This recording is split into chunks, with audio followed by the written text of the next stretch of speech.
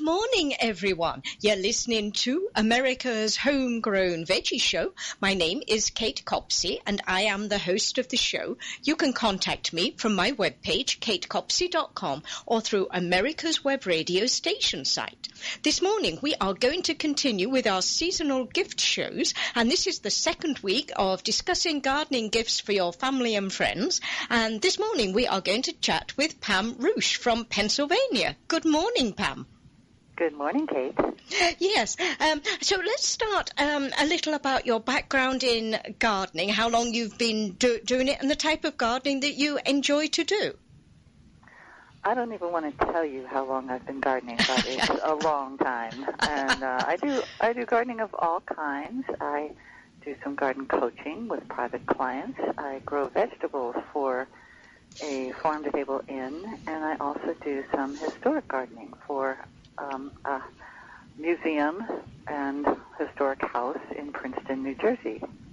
Oh, and that's a beautiful historic garden. I've been to Morven a couple of times. A lovely garden that you've got there. And I used to do that down in Atlanta. And historic and heirloom plants are just to me, they have so much character compared to some of the newer plants on the market. But, I see. Yeah, they're not grown for landscaping. They're grown for the enjoyment of growing. They're grown for the scent and just for the sheer fullness and beauty. So I totally agree with you. And we have a plant there where we sell these sorts of plants every May. Yeah, and of course they come with stories, which is always it adds that richness to growing them. But let's start with this gift giving idea. Obviously, you're an experienced gardener, but there are some beginning gardeners out there, or people that you think would enjoy gardening that haven't maybe done any gardening before. How does that make a difference, do you think, when you approach giving a gift to those gardeners? I think when you're a beginning gardener, tools can make all the difference in the world. If you start with tools that don't work for you, you may be turned off by the whole idea of gardening. So I think as experienced gardeners, it's almost our duty to provide beginning gardeners with the right tools so that they can, so that they can do this thing properly, so that they can get involved in the process of gardening and have success rather than frustration. Oh, yes, and I think, a particular thing where that really does make a big difference. I remember many years ago, when I first got a tomato plant given to me, we didn't have a tool, and I remember just looking around the house. I think I used old dessert spoon from inside to dig the hole. Having the right tool for that might have made the hole a little bigger.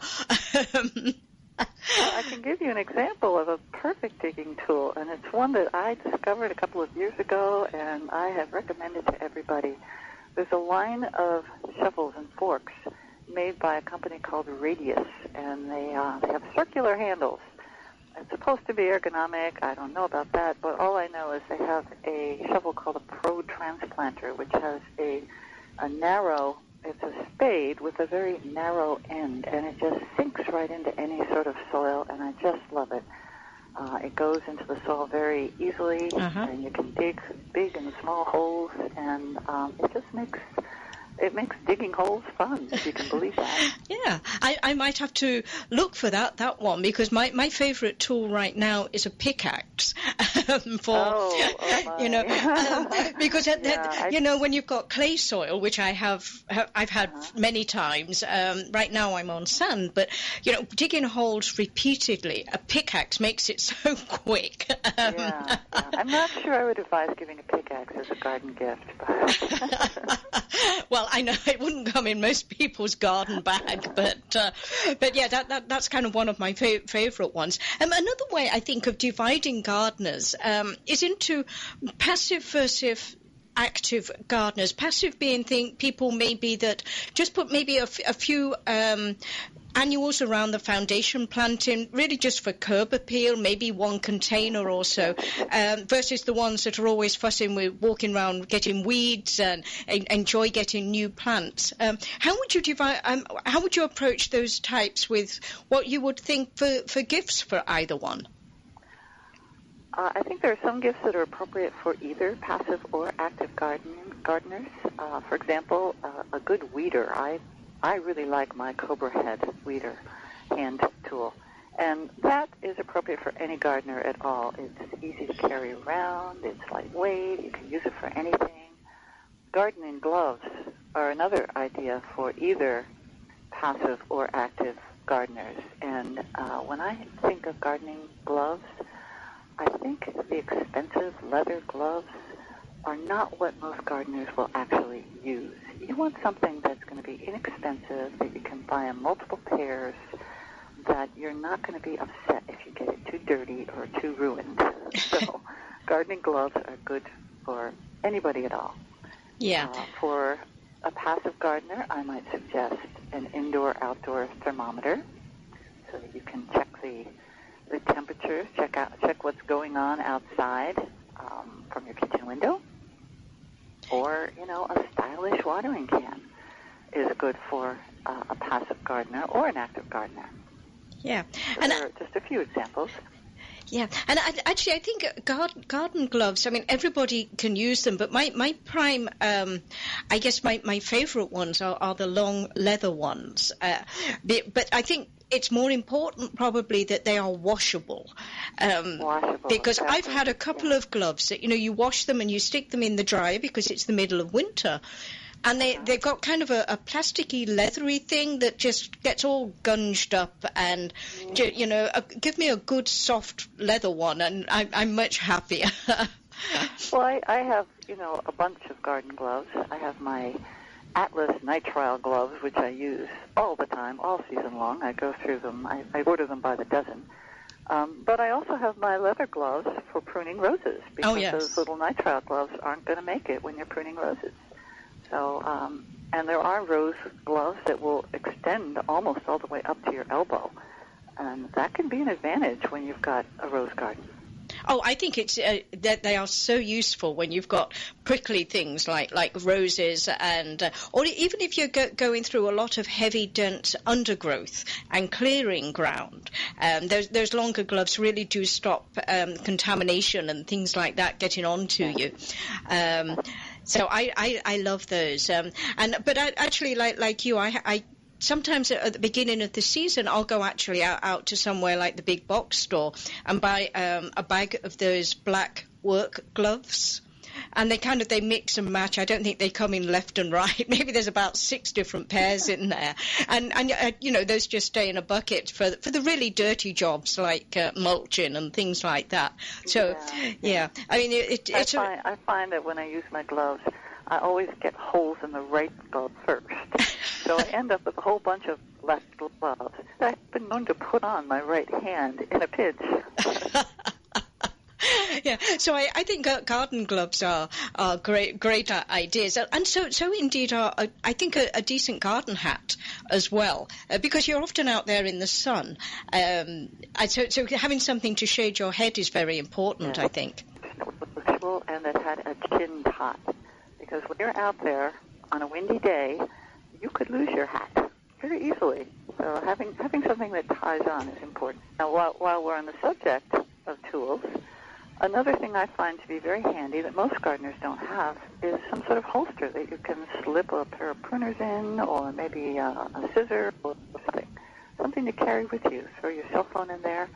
So I have been known to buy holsters for gardeners. That slip onto a belt around your waist? Some do, and some have clips. Uh-huh. Right now it does slip onto my belt. I have one of those things that go around the bucket, a standard bucket, and that can put a lot of different things in it. I do not generally have a cell phone out there. First of all, I lose my cell phone if it's out there. And sometimes I just want to be out of communication with the world. Well, that's always an option. Yeah. But it does, the things that go around the bucket, I think they're incredibly useful. I think they're called bucket skirts or something like that. And they do you can keep a lot of tools in them. The downside is that they get heavy when you have too many tools in them. Yeah. Well, I have to admit, if somebody gave me one of them, I would probably be overjoyed. So, yes, that's a good idea. Yeah. But yes, I think, sun hats and things like that, they're just good. They're just good for you. But you're right. When it's windy, having some way of getting them round your neck is really good. Are there any particular brands that you like for hats particularly? Don't find in gardening stores. I find them in outdoor stores, like an LL Bean or a place like that. Because gardening hats tend to be straw, and they tend to be not as practical as those that you might find in another type of an outdoor adventuring store. So that's where I would recommend looking for a good gardening hat. They usually have solar ratings, so that they're protective from the sun, and they have some ventilation around them. I'm always on the lookout for a good gardening hat. Yeah, and again, it's quite useful to have those that can be washed if needed. I don't think they need washing as often, obviously, as gloves do. But I have found once or twice it's useful to have to be able to wash them a couple of times in the season, because when you get hot out there, the hat is important to keep on. But you do get a little sweaty and whatever it needs. You're right. Yeah. And of course, there are some that have flaps on the back to protect the back of your neck. That I think is. I have one. I have one of those. Yes. Yeah, and I think to a great extent we need to throw fashion out of the window when it comes to practicalities. Although some people can look incredibly elegant when they're in the garden, but I think practicality should trump that, in my view, anyway. But on the other hand, why just stop at one hat? You can have your hat that I have 3 hats that I use regularly. One I use when I'm really getting down and dirty, and when I don't really care what I look like. It stays on my head. It's dirty around the edges. Nobody's seeing me anyway, so it doesn't matter. I have another that's a little more presentable that I wear to clients' houses, and I have a third that I bring with me when I'm going to garden tours, when I want the protection from the sun. But I also feel like I don't want to be wearing my dirty old gardening hat. So, yeah. And you can go on and on with hats. and there's a certain personal opinions or personal decisions that have to be made. But, we need to go for our first commercial break here, but we will be back with more, talking with Pam Roosh about some great gifts for gardeners on America's homegrown veggies. So join us back in just a moment.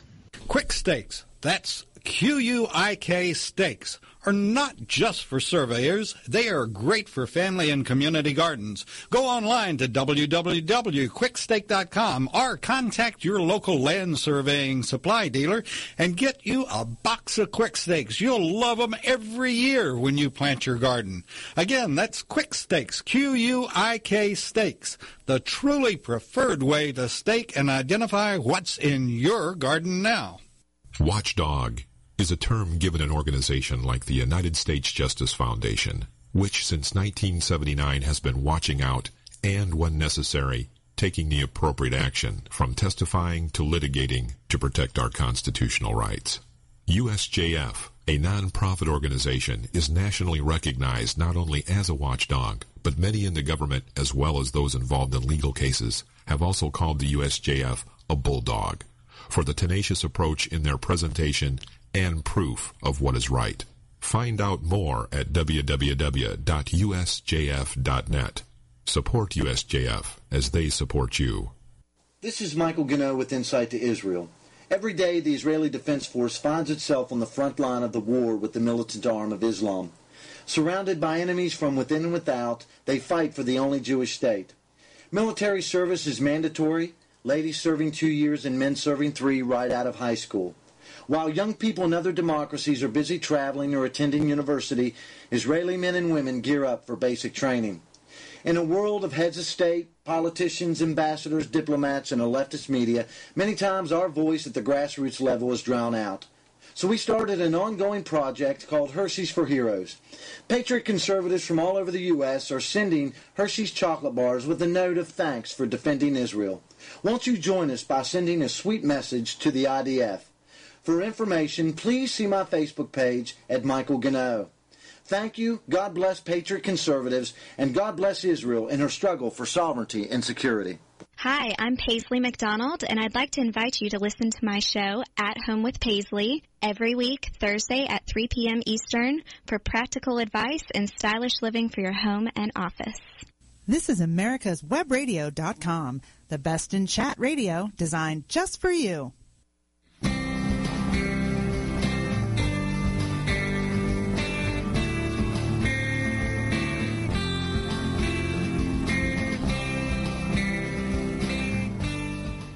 Welcome back to America's Homegrown Veggie Show.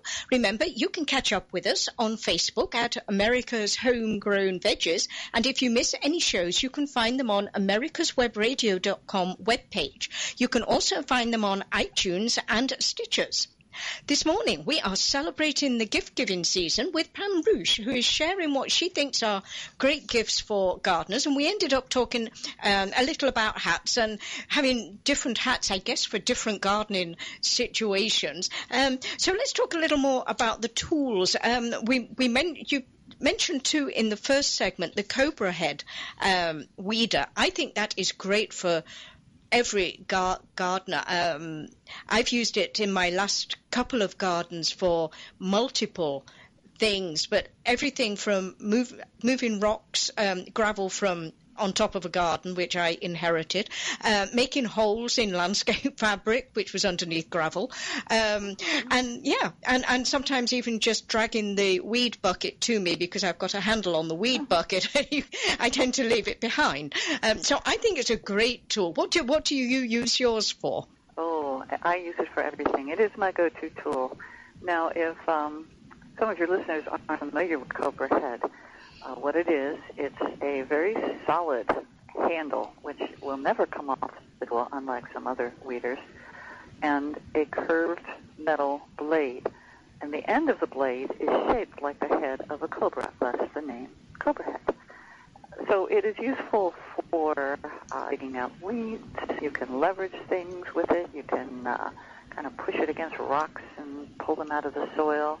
You can make little furrows for planting. You can punch it into the soil with a whole arm motion, which is what I really like about that. I found after a few years of gardening that I was starting to get wrist problems. So I try not to use my wrist when I'm gardening. I try to use my whole arm. And with a tool like that you can punch into the soil, I think you avoid wrist problems. Yeah, and you're right about them being really sturdy. But I do find sometimes that I can tell the muscles that I've used when I've been using that for a while. You only need one set of muscles, so yeah, I think we need to make them last. Yeah, but yeah, and they go into little tiny spaces, which is something like if you're weeding between beans or onions, maybe when they're coming up, those things are spaced, only 2 inches apart, and they can just scrape between them, which is really they go into those tight spaces without disturbing the root, so they can do very shallow weeding. So yeah, I like that. And I think you can get that online direct from the company. I think Burpee also sells that. I don't know. I would recommend going direct to the company. The company itself is interesting. It's a father who designed it. I believe his children are also involved in the company. He believed very fervently in this idea of weeding, this hand weeding tool, and he did everything he could to market it. And it is still just a very small family operation. So I would recommend buying directly from them. And I think they do a newsletter as well, which is a fun newsletter. I think Noel is the father, and I'm blanking on the name of the son. But they live. One lives in Texas and one lives in the north. So it's great seeing the two gardens develop. Yeah. Oh, I'll have to sign up for that newsletter. Yeah. Thank you. Yeah. Something else on your list, which I found rather interesting, and maybe as a throwback to your historical gardening. You've got an old-fashioned galvanized watering can. Why does that make a difference to the plastic ones that are around? Oh, it's just there's such an aesthetic to those old galvanized cans. When you're not using it to water, and first of all, they work very well for watering. They're usually nicely balanced. If you get an old watering can, it usually has a good capacity and a good balance to it. But also, it just looks good in the garden. You know, you can just leave it sitting in your vegetable garden, and it's part of the picture. So I just feel that the aesthetic works in any kind of garden. So it's a garden art as much as I guess it leaves a romantic feeling. Put your garden hat on top of it, and you've got a picture. Exactly. Yeah, and you mentioned a little about an indoor-outdoor thermometer, and in fact last week CL and I were talking about thermometers. I tend to bring my sorry, that was a rain gauge that we were talking about. There's apparently one that you can leave out all through the winter. But I like the ones that are remote, where you've got the sensor in the garden and you can read it comfortably in the kitchen. That's a great idea. Yeah, you can buy me one of them too, actually. I ended up not using rain gauges. I've gone through so many, and what happens is they end up cracking. And so what I usually do instead of a rain gauge is I just let a bucket sit outside, and I measure the water in the bucket at the end of the storm. But a thermometer is good to know, because we are curious about the temperature and how cold it's going to be. And I think it's and there are so many interesting thermometers that you can stick on your window that will tell you more than just the temperature. So I think it's fun. It's a fun gift. Uh-huh. So what other features besides the literal temperature would one get from one that's basically stuck on a window? Oh, you're getting out of my area of expertise here. All I know is I've gone perusing in Plow and Hearth, and I've seen all these cool little gadgets, and I have this thermometer envy. You know, I would like all of them. So I think it would be a good place to, just to peruse and to find something that you think would be fun. Uh-huh. And I know there are some little gadgets out there that you can actually put into the garden, knowing how much sun and shade a garden has in any particular plant as to whether it's full sun or part sun.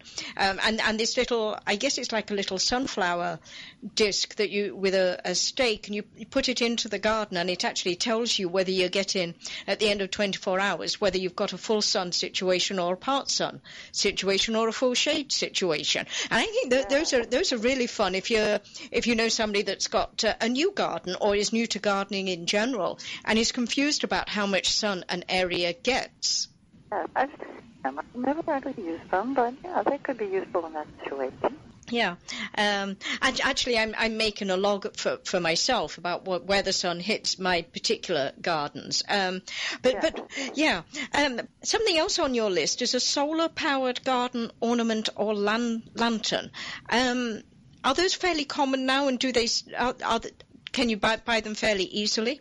I've seen the solar-powered, and I see them of all kinds. I've seen them that look like little mobiles. I've seen pots that are solar-powered, that the pot itself actually lights up. So I think the possibilities are pretty big. Yeah, and actually this morning I was looking for a solar-powered bird bath heater. They don't seem to be very common on the market, but if you're going to heat a bird bath, traditionally you have to plug it into an outdoor socket. But I would like one a little further away from the house, and that would have to be solar powered. So I thought that would be interesting to find, and I haven't found one yet. I'm going to keep looking. I've also seen solar powered little fountains that can aerate a small garden pond. I've never tried them. I can't vouch for how they work, but I have seen them on the market. And I know obviously little fountains would keep the water moving, and that might be sufficient for borderline areas. Whether that would work in the Midwest where it does get much colder, I don't know. But yes, I think that would be a fun idea. And you also you did mention the Radius Pro planter. There are a lot of different handles now that you can get on different planters that make it easier for those of us whose hands are getting a little older. Is the Radius Pro that type of thing on the handle to make it easier to hold? That is the idea. I don't think it's a great stride forward as far as handles go. It's really the sharpness of the blade that makes me like that tool. But there are other tools that are ergonomically designed, particularly for women. There's a company out there called Green Heron Tools, based in Pennsylvania. Oh, those are great people. Yeah. Yes, and there are a couple of women that have worked to design tools that work for women. They have a special handle that they've done studies. They've had these tools tested. So if you are buying a tool for a woman gardener, this would be a nice thing to look into, tools that are scaled and designed particularly for women. Yes, and they have a really nice size garden spade, I believe it is. They do, yes. Yeah, which is... Yes, it's another thing on my tool want list. It's not cheap, so you have to have a gardener that you really like a lot to buy that tool. But it looks like an excellent tool. It is on my list. One of these days I will get myself one. Oh, wow. Well, so that's on your list, right? It is. Yes, it is. Yeah, and talking of gadgets, though, I think thermometers, we talked about garden thermometers, but I seem to remember last year when we were talking garden gifts, somebody really wanted a long spike one that's meant for compost, to see how hot your compost is getting. Yeah, and I think that is for a pretty serious gardener. Most people, even if they get into composting, are not as into it that they take the temperature of the compost. However, a thermometer like that would have other uses. For example, when you plant your things, when you decide when to plant your various vegetables in the spring, how they will perform depends on the soil temperature. Oh, that's right. For example, spinach will not germinate once the soil gets too warm. If the soil is much above 70 degrees, it's not going to germinate very well. So if you're trying to plant spinach in the late summer so that you can have a fall crop, it would be good to find some way to cool your soil, spread ice on it or something, get it to the temperature where you can germinate your spinach. And the only way you're going to know what that temperature is with a soil thermometer. So there are other uses for those. Yeah, that's a good idea. I never thought about that, but that is very, very true, both in the spring and in the fall. But, we need to take another quick commercial break here, but I want to remind everyone you're listening to America's Homegrown Veggies, and we'll be back in just a moment with some more gift ideas. Hi, everybody. It's Don Zabkar, your host for Who Knew? We air Mondays 2 to 3 on America's Web Radio, and then occasionally throughout the week. We've got some great subjects. This administration, or this regime, as you know, is providing us with great material. So stay tuned. Check us out. America's Web Radio. It's Who Knew with Don Zabkar. Quick Stakes. That's Q-U-I-K Stakes. Are not just for surveyors. They are great for family and community gardens. Go online to www.quickstake.com or contact your local land surveying supply dealer and get you a box of Quick Stakes. You'll love them every year when you plant your garden. Again, that's Quick Stakes, Q-U-I-K Stakes, the truly preferred way to stake and identify what's in your garden now. This is Cheryl Linker, host of the Master Gardener Hour on America's Web Radio, Saturday morning at 11 o'clock. Join us as we keep things fun and interesting as we educate you in the world of master gardening. Today's consumers find themselves faced with a greater variety of choices than ever before, both in the food they eat and the information they receive about that food. Feedstuffs Food Link was created to provide you with a balanced source of information for making decisions about your family's balanced diet. Visit feedstuffsfoodlink.com to learn about your food directly from the source, the people who work every day to provide it. feedstuffsfoodlink.com, connecting farm to fork. This is America's Webradio.com, the best in chat radio designed just for you.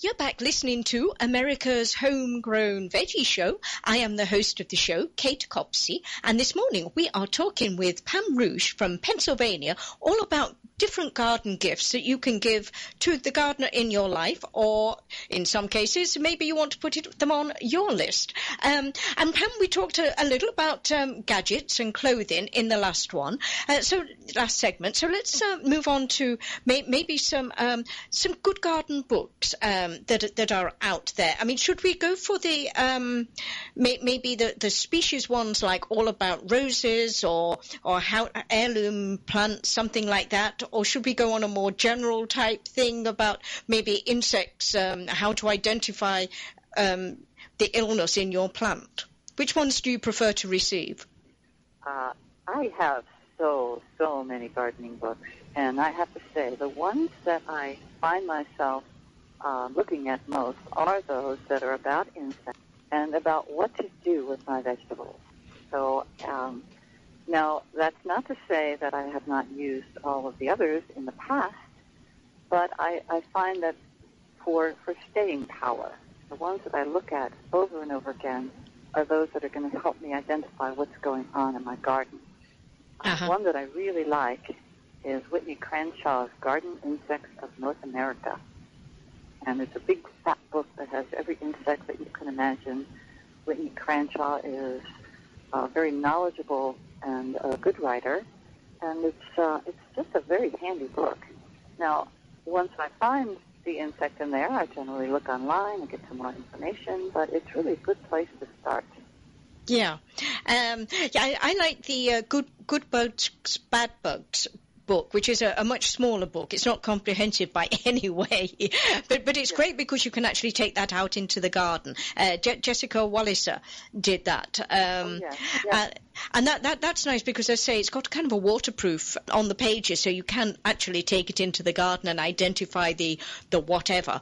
And it tends to do the most common ones. I think once you go out of sort of the 20 most common things in a garden from America, you get down, to the individual ones, which maybe are not included in there. But yeah, that one's a great one. Another one I'd like to mention for beginning gardeners, Katie Elsa Peters brought out, I think last spring, a first-time garden book. I'm blanking on the actual name, but it was basically your first-time gardener book, which gives you a lot of information on a very general basis for the new gardener, which I thought was terrific. Yes, there are quite a few how-to books for new gardeners. Fern Bradley has one about vegetable gardening. Again, I'm forgetting the actual name of the book, but it's one that I refer to. She's an excellent gardener herself, and she has a very clear way of telling you what to do with what vegetables, how to plant it, how deep, what the problems might be on that particular vegetable. And it's all arranged in an alphabetical format, which makes it very easy to use. Oh, yes, yeah. And, I think particularly young gardeners or new gardeners, and there's a whole generation of middle-aged new gardeners, I might add, that help to do that. And I sometimes think that some of the more whimsical ones that are stories rather than how-tos are kind of fun for gardeners as well. Do you know any of those? The more whimsical, not so how-to? Well, there are some wonderful garden writers out there, and I think about the older writers, Alan Lacey, for example, or Beverly Nichols, and they're just so much fun to read. Yeah, and I think, when you go to some of the older books, particularly, I like Alice Morse Earle. Who did some very opinionated ones. That mainly they come from antique dealers now, but those are more.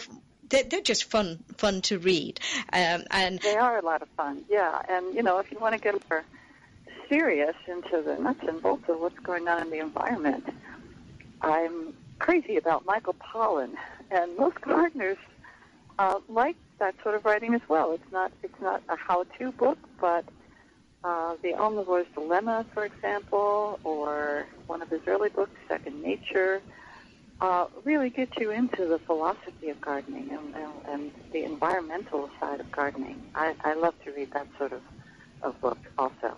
Yeah, and I think if they're well presented, it doesn't scare you, but it educates you as well, which I think is should be the point of a good book. And yeah. And so what about plants?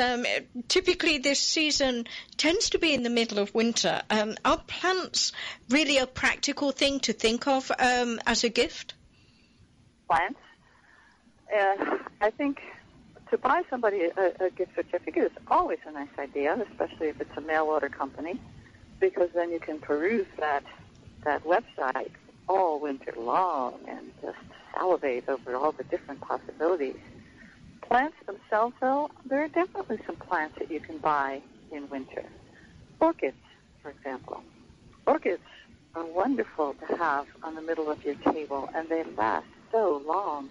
You can buy orchids at a fairly reasonable price now compared to what they cost in the past. They're propagated in different ways, which allows the people to sell them for the neighborhood of $30 or maybe a little more, depending on the variety of orchids. I particularly like the Phalaenopsis for an easy garden plant, because you don't have to do much of anything. You water it once a week, and it will bloom for sometimes up to 4 months. Oh, wow. And you can't get much more out of a plant than that. And then you stick it into a back room until next winter, or what do you do with it as an aftercare once it's stopped blooming? You want to put it in a window, an east-facing window. South might be a little harsh, but it's possible that you can get away with a south-facing window. But once it stops blooming, you take it and you put it somewhere where it will get adequate light, and you don't want to do much of anything to it until you see it starting to grow again. Once you see it starting to put on growth, then you start to fertilize it maybe once a week with a weak solution, and eventually it will send up another flowering shoot. That usually happens in the winter. Oh. And then once it does that, once the shoot goes up and develops buds, then you can put it on stage again. Oh, yes. I'm always a little. They always look so delicate, the orchids, and I'm a little worried about bringing them into my house with my sort of active lifestyle. That. What I do with mine in the winter is I have a bathroom window. And the bathroom tends to have a little bit more humidity than most of the other rooms in the house. And I have a high shelf in the bathroom window. And off season, I put my orchids there so that I see them every time I'm in the bathroom. I remember to water them. I look at them. I see what they're doing. I fertilize them. And then once they start to come to life again, then I bring them out. Oh, what a great idea. So that everyone else can enjoy them. Yeah. And I think sometimes if you get gift certificates, particularly to private nurseries or independent nurseries, you can get all sorts of plants, not just now but in the spring. One of my last nurseries in Ohio was into did beautiful containers, so you could buy a container for a gift, and then give a gift certificate for having it planted, because they actually you take your container, they plant it, and then you pick it up in the evening. And I think that would be a wonderful thing for a gardener. Oh, absolutely. The other nice thing about giving a gift certificate to an independent seller is that a gardener may want to get something other than a plant might want to get a particular kind of soil mix or fertilizer. So that allows them to pick and choose what they need for their garden. Yeah. Another winter plant, though, since we're talking about winter plants, something that someone gave me a few years ago, and I just really enjoyed, and I have since gotten one every year, is a cyclamen. Cyclamens, you find them in the grocery stores, and they're everywhere in winter. But there are some varieties that tend to rebloom better than others.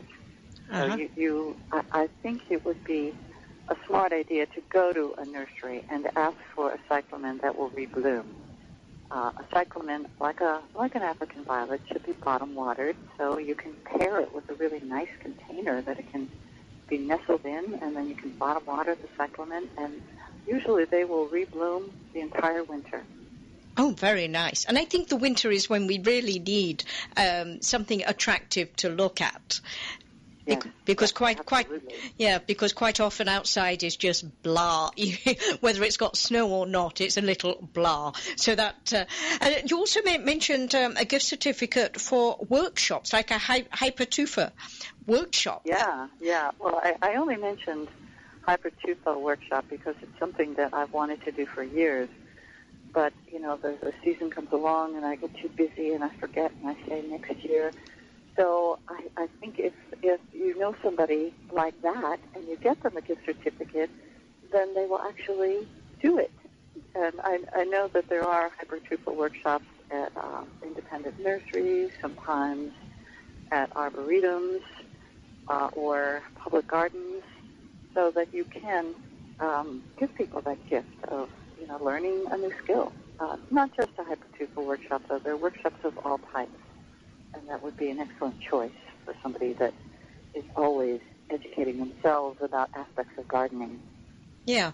And actually, I would imagine that getting somebody a membership to something like an arboretum or something like that, maybe that charges entry, or one of the public gardens like Longwood Garden, membership to something like that that's would... an excellent idea. Yeah. And by doing that, you're really giving a double gift. You're giving a gift to an organization that you want to support, and you're giving a gift to that person. One organization I might suggest is the Garden Conservancy. There, you sort of get a triple gift out of it, because the Garden Conservancy is a nonprofit organization that supports the restoration of historic gardens, so you're helping their mission. You are helping the person because they are a member of this organization and get their newsletters and their information. But the Garden Conservancy also has a program called Open Days. And that's right. The Open Days program is when gardens in various parts of the country are open to the public. And people can go on these trips and visit these gardens for, I believe they're $5 each, and see what individual gardeners are doing in their gardens. So there are so many ways you can enjoy membership to the Garden Conservancy. Oh, I think you're right, and that would be a great organization. But, we need to take our final commercial break here, but come back to listen to more about after these messages. Do your children know where their food comes from? At ConnectingFarmToFork.com, there's all kinds of ways to help your child understand how 300 million of us here in America stay nourished, clothed, and healthy. Activities, food facts, and farm visits help young people learn about America's hardworking farmers and have lots of fun doing it. Visit ConnectingFarmToFork.com today for a learning experience that'll really grow on you. ConnectingFarmToFork.com. Brought to you by the people who care at Feedstuffs Food Link. Quick Steaks, that's QUIK steaks, are not just for surveyors. They are great for family and community gardens. Go online to www.quicksteak.com or contact your local land surveying supply dealer and get you a box of Quick Steaks. You'll love them every year when you plant your garden. Again, that's Quick Steaks, QUIK steaks, the truly preferred way to stake and identify what's in your garden now.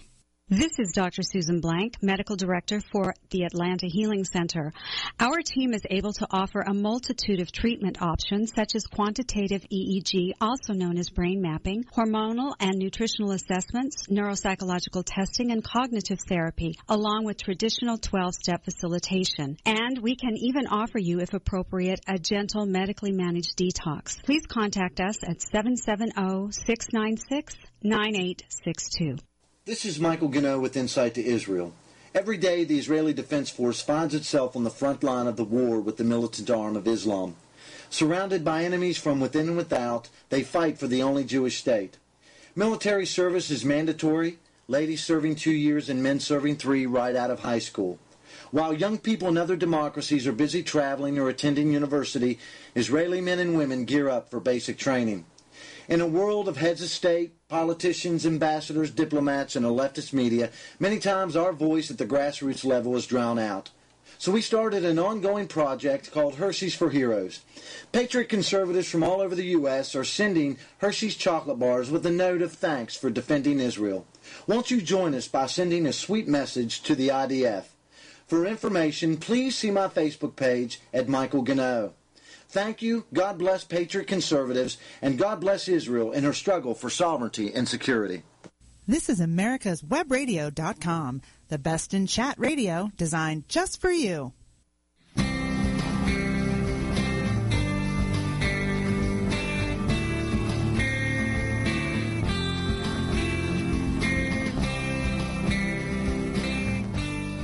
I hope you're enjoying America's Homegrown Veggie Show this morning. We have been talking about gifts for gardeners on your list with Pam Rouge, who has a great website called helpinggardenersgrow.com. What's on that website, Pam?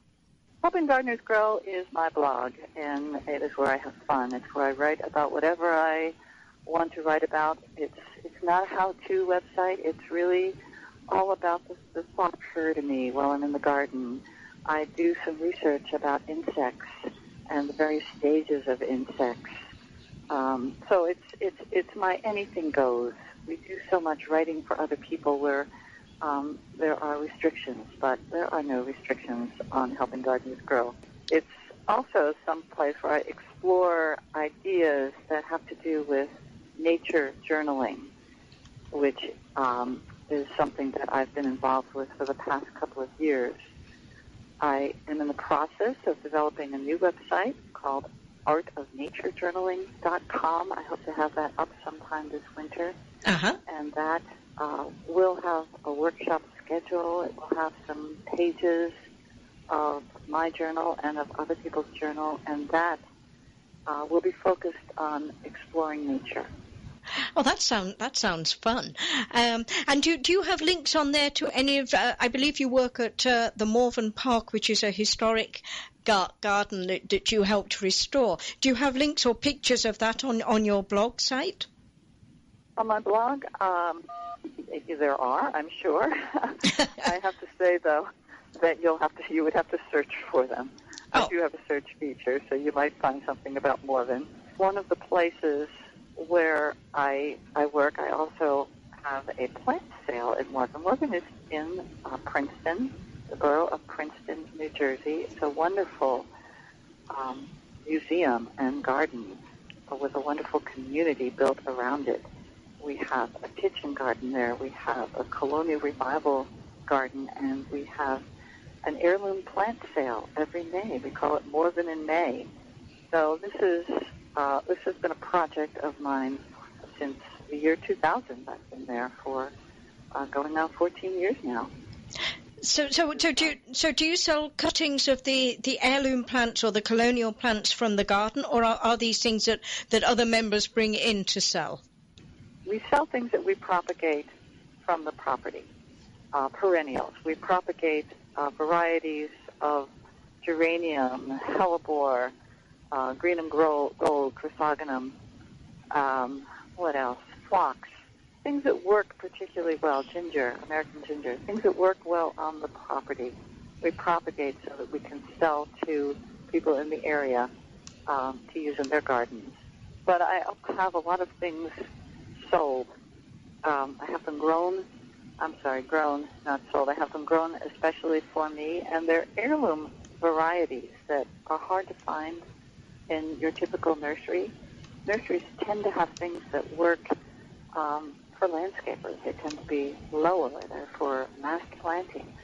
Heirlooms, on the other hand, something like a woodland tobacco, woodland Nicotiana sylvestre, is 6 feet tall when it's in full bloom. It has a wonderful night scent. It's something that is a gardener's plant. You know, you want to put it in the right place in your garden. You want to be able to enjoy that scent at night. You're not going to find that plant in most nurseries. Oh, wow. So we tend to, or I tend to focus on plants that are going to be hard to find. Particular favorites of mine. One that I sold last year that I had been looking for years and years and years was called Leonotis. And it's a wonderful orange blooming plant that comes into flower in late September or October. And it just rules the garden when it's in bloom. And I had been looking for that plant for about 15 years, finally found it, got a whole bunch of them to sell at my plant sale, and everyone has been coming back to me with stories of this plant. And so that's held in May at the Morven property, is that right? Yeah, if you go to the website, www.morven.org, or www.morven.org, you will see all the events that go on at Morven. The plant sale is the first Saturday in May, and there's also other things going on that same weekend. So it's worth looking at the website and getting the whole picture. And do you do workshops there as well? And I know we've had to fit this in between a couple of your workshops. I believe you were doing a wreath-making one, is that right? Oh, yeah. We try to involve as many people as we can at Morven. Last week we did a wreath construction, a wreath decorating workshop.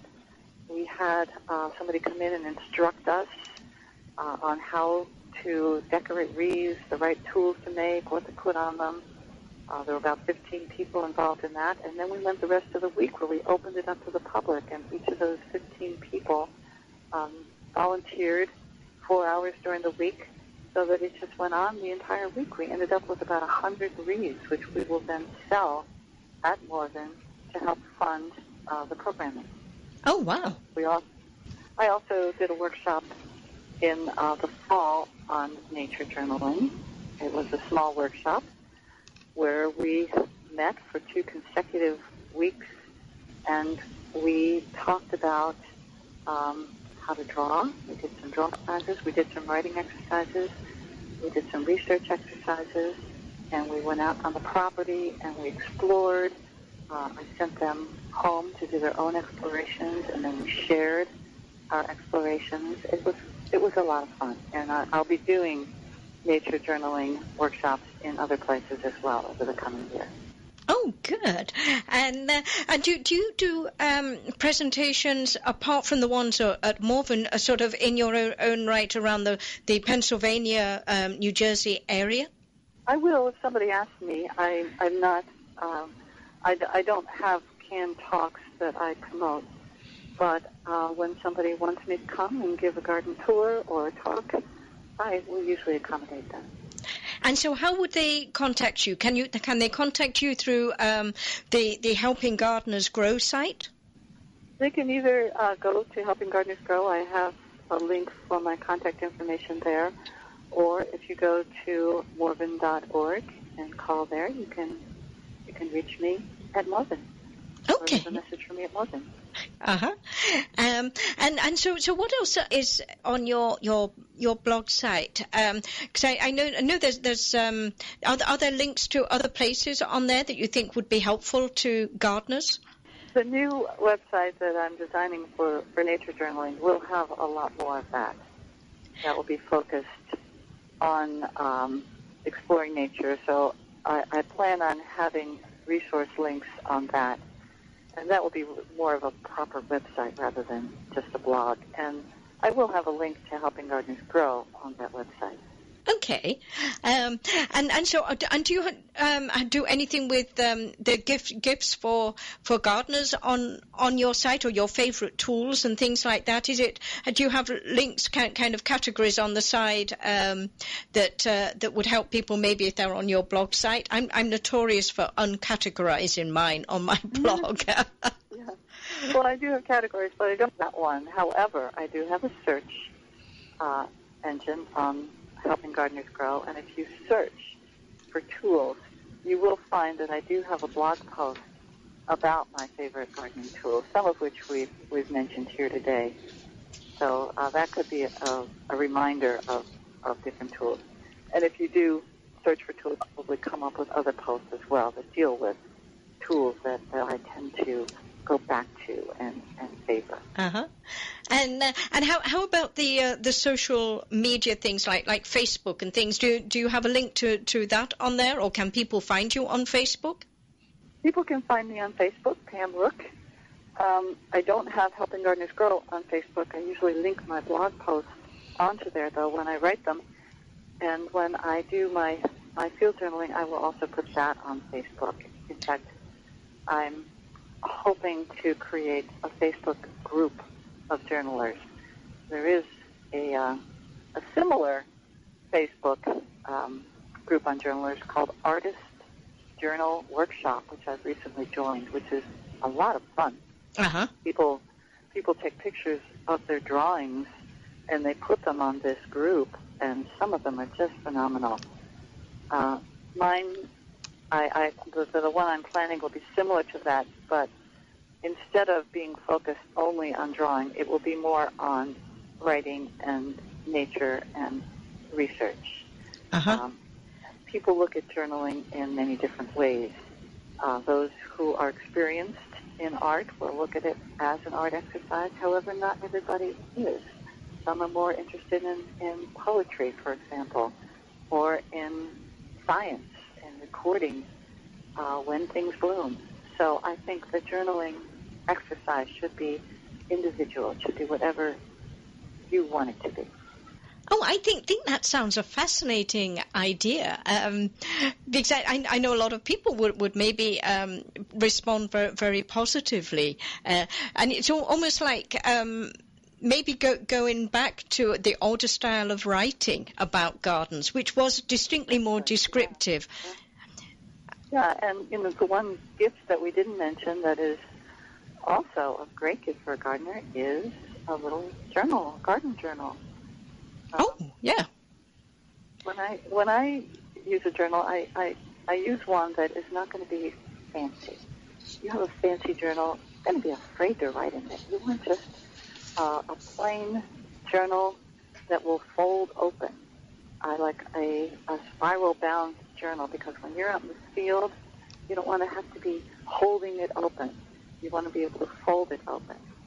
So a journal is an excellent idea for a gift if you know somebody who's into drawing, writing, nature, any of the above. Yeah, I like the ones that have got plain paper on one side and lines on the other, so you can actually draw something or design something, and then you can write about it on the other side. And I think I prefer no lines at all because that way you don't have to write in straight lines. You can just curl your writing all around your drawing or do whatever you want to do with your writing. Well, that's a great idea. But you know, Pam, we're right at the end of the show for this week. I want to thank you so much for giving us the insight to your garden gifts. It's been a great show. And everyone, we'll be back next week with one more show on gift giving for gardeners. Have a good gardening week, everyone. Join me back here next Saturday.